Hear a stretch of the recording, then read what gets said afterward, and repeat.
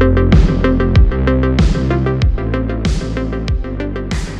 welcome to episode 1 of the Pneumo Podcast. This is your host, Taylor Murray, and I'm excited to join you on this journey of whatever it looks like.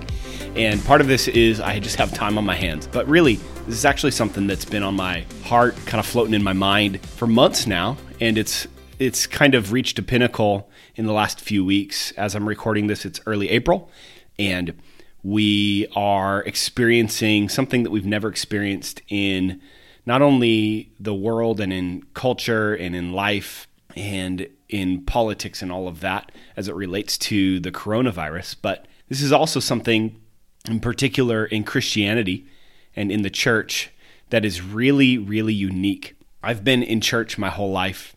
I've grown up in ministry. My parents were youth pastors, and I grew up in church land.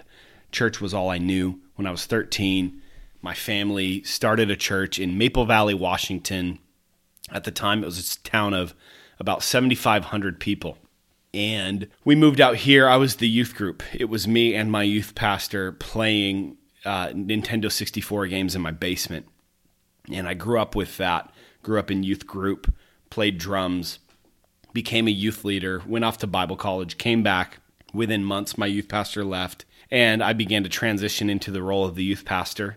And over almost the last 11 years, my wife and I have been leading in youth ministry, and it's been a wild ride. But I know in my short 35 years of life, I've never navigated something like this. I've never experienced living in a world where not only my world was shifting majorly. I remember when I was 13 and my world shifted from everything I'd known in my church and my life, my school, my friends, was getting pulled out from under me, and I moved to Maple Valley, going into 8th grade, middle school, bad time to move, and I'm experiencing this massive shift in my life. Like right now, there's this profound feeling of everything has just changed. Everything has shifted, and we don't even know what that looks like, but we are all feeling this reality. Nothing is going to return to what we've known. There's no more normal. I heard it said recently, normal was never a thing. And that's sort of true, but the reality is everyone gets in a groove. Everyone feels like they're in this place of, there's life and things are normal and there's a predictability to the things that you're experiencing, and you plan your day and your years, and you've probably, like some people were saying, we've always thought there would be a pandemic, but I can't remember the last time I was in a conversation with a person where they said that we are assuming that any time now a pandemic will come. We are now living in this place where something that we probably never thought would come has now come. And yet as we look back, we are realizing that there were so many things that were, in effect, writings on the wall that pointed to this is going to happen. I would liken it to this idea of plate tectonics. And I don't remember much in school as it comes to, geology or whatever it is, the study of the plate tectonics. But I was thinking about this because there's been a seismic shift and I'll say in particular in the church. Now, we could relate this to the entire world and to everybody's life and family and politics and all of that, and that's true. But I'm going to speak specifically to the church. There's been a seismic shift, and when it comes to this seismic shift, it's not going to shift away and then shift back. But in actuality, this is a shift that is going one direction, and what has happened is it has shifted from what we've known, and it is now currently moving away from what we've known into something entirely new. So this idea of plate tectonics means it drives the rock cycle, which is the constant process of the renewal of the Earth's crust. And I was thinking about that idea that in the shifting of the plate tectonics, the things that we thought were permanent are now drifting. Like, think about it. There are things that 5-6 weeks ago, you could have looked a year, 2-3 years in advance and thought, yep, that's probably going to happen. Here's probably where I'll be. These are the things that will probably be going on. This is the president that will probably be in office, which who knows what that will look like. But the things that we thought were permanent are now drifting. And on the flip side, the things that we thought would never come are now colliding with our current reality. It's crazy. Now, this is necessary, even if you think back to what we just read, that plate tectonics is the rock cycle or the constant process of transformation and renewal of the Earth's crust. Not all of this is bad. This is actually a good thing. It's a necessary thing. I believe it's a God thing. Now, that doesn't mean that there are not negative consequences. The most important being the lives of people. Even if you look at this virus, I mean, that's a big deal. It's an important thing. But when it comes to our response, how we relate it to life and leadership and ministry and church and following Jesus, this is a good thing. Renewal is a good thing. It's a necessary thing in order for us to continue and to live beyond ourselves and to see God do the work that he desires to do. There's a process of renewal that is so important and necessary. But that renewal means the dying to the old so that you can embrace and come into the new. So this is important. And what has happened is there's now a feeling of our stability is gone.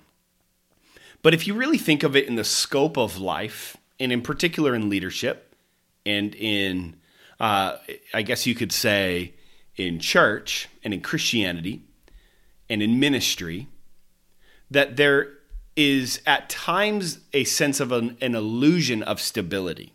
And what we do, and I'll say I'm guilty of this. I've experienced this in seasons of life. I'm again experiencing it now in this season, where we have a time and a period where things in ministry are rolling. They're jiving. We have good events, and then we have another good event, and we have all of these initiatives and this camp and summer camp. I mean, it's a highlight, and we're even finding out right now that our facility is shifting gears. And so, like, there's this sense of, we look at the season of ministry, and it's like, wow, everything's great, and I can't wait for the next few years. And we get comfortable in that, and we basically plant our feet on this ground that is actually constantly moving without us even realizing it. And what can happen is it moves so incrementally. I believe, if I remember from school correctly, that the plate tectonics, they shift about an inch every year. And that inch every year is not felt. But that inch over hundreds and thousands of years is seen and felt. And what I think has happened in the church is our feet have been on two plates. Our feet have been on two plates. And what has happened is they've moved slowly enough that we slowly, without even realizing it, just keep adjusting our feet and pretending that it's not going to speed up. It's never going to separate too far, and we're always going to be okay. The truth is, we've been on faulty ground the whole time. And when I say that, I don't mean that we shouldn't have been standing.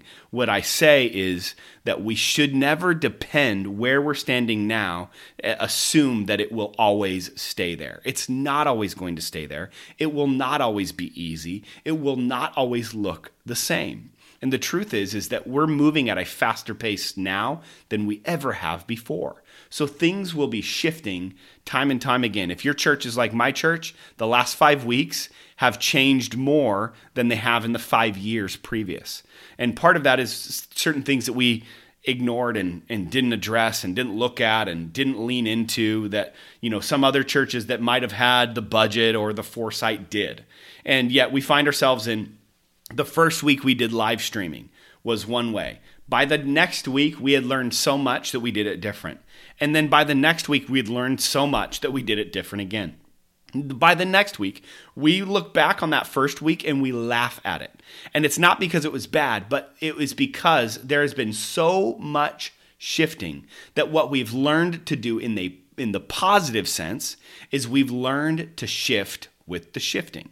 Because we need to realize a couple things. One is shifting is constant. Shifting does not stop happening. And what I think the church needs to learn in these days is not that shifting is bad.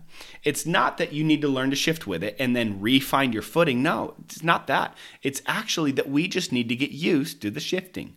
When we get used to the shifting, it's actually a lot more fun because what we'll do is we'll catch up to the movement and the momentum. And if you've ever been a skater, or you've been in, maybe it's rowing on, I don't know, on the lake or whatever. I've never done rowing, don't want to. But what I know is that when you get in the rhythm, when you get in the pocket, and when you start moving, you can actually get ahead of it and exert less energy to get further momentum and to get faster. Why? Because you've caught up to the rhythm of it. And I think what God is trying to get us to do is to break off routine and to set into rhythm. And the rhythm is stepping in with the pace and the movement and the shifting. And that's the hard part, is the shifting is constant. So we got to get in the rhythm with it. But the second thing is shifting sucks, but it's not bad. And that's what we need to understand, is that as we shift our momentum and we step into that rhythm, we actually start to appreciate the shifting. The third thing is shifting destabilizes things that shouldn't have been standing. And here's the picture that I had. I might have shared it with our youth leadership team a few weeks ago, but it's right when this stuff first started happening. And the picture that I got was a large, spatially unaware person who is 99% blind, coming into the room and not seeing what was on the ground and knocking over this massive table right in front of him. And that table contained everything that was the church. Everything that was good, everything that was bad, everything is on the table. And that table was faulty. That table was an old IKEA table, much like the one that my computer is now sitting on in my pretend office. And that table was knocked over and everything that was on the table fell off the table. Now, that's only bad for certain things. There are certain dishes, there are certain plates, there are certain items or vases, whatever it might be, that are on the table that as they fall, they bounce, and others that fall and they shatter. And I think that there are certain things that have been on the table that is the church, that as it has fallen, as it has shifted in this seismic tectonic shift, that these things will not outlast. But there are other things that, though they are on the ground, dusty and dirty, they will weather the test.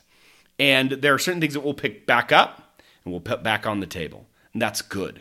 There are certain norms that need to stay normal. Community, worshiping Jesus, growing in God's word, discipleship, loving people, serving the community. Those will never not be major parts of church. But then there are other things, and I'll let you insert what you think it might be. There are other things that, though they were not good or bad in and of themselves, they just didn't matter that much. I think we're coming into a season of church that understands that we can no longer put so many eggs in the basket of trivial things. There are certain things that we actually have to let go if we want to carry what God has for us to carry. I think the last thing is this idea of, as we look forward, we have to build with shifting in mind. James 4 in verse 13 says, "Listen, you who say today or tomorrow, we're going to go do this or that in that city, spend a year there, carry on business and make money. Why, you who do not even know what will happen tomorrow? What is your life? You are a mist that appears for a little while and then vanishes. Instead, you ought to say, if it's God's will, then we will live and do this or that. And as it is, you boast in your arrogant schemes. All this boasting is such evil." It's this interesting thing that what has happened is we have gotten in this place where we've said, I'm going to do this today, do that tomorrow. Now, I have a plan to go in my backyard tomorrow afternoon. I plan to do that. I don't think it's sin for me to say that I plan to do that. But what has happened, I think we've put our stake in this stuff. We've put our stake in our plans. We've put our stake in the things that we hold so dear and so important. And we've put all of our weight in that. And that has now broken. The legs have broken from out underneath that table, and we can no longer put our eggs on that basket. what we have to do is we have to understand that we are building with shifting in mind. What does that cause us to do? It causes us to build things that will outlast shifting. What can outlast the test of time? What can outlast the test of pressure? What can outlast the test of all of these things? It's going to be the things that transcend here and now. What has mattered for 2,000 years and will continue to matter. And that's what I'll leave you with. I hope you've enjoyed this. Be sure to rate and subscribe. This is a new podcast, and we're going to be having some guests come on in the coming weeks. And I've already recorded a few episodes, and I'm excited to see how this unfolds.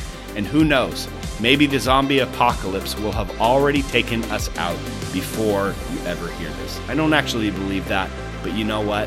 This is post-apocalyptic times, so who knows? It's going to be crazy. I love you all. God bless you. We'll see you next time.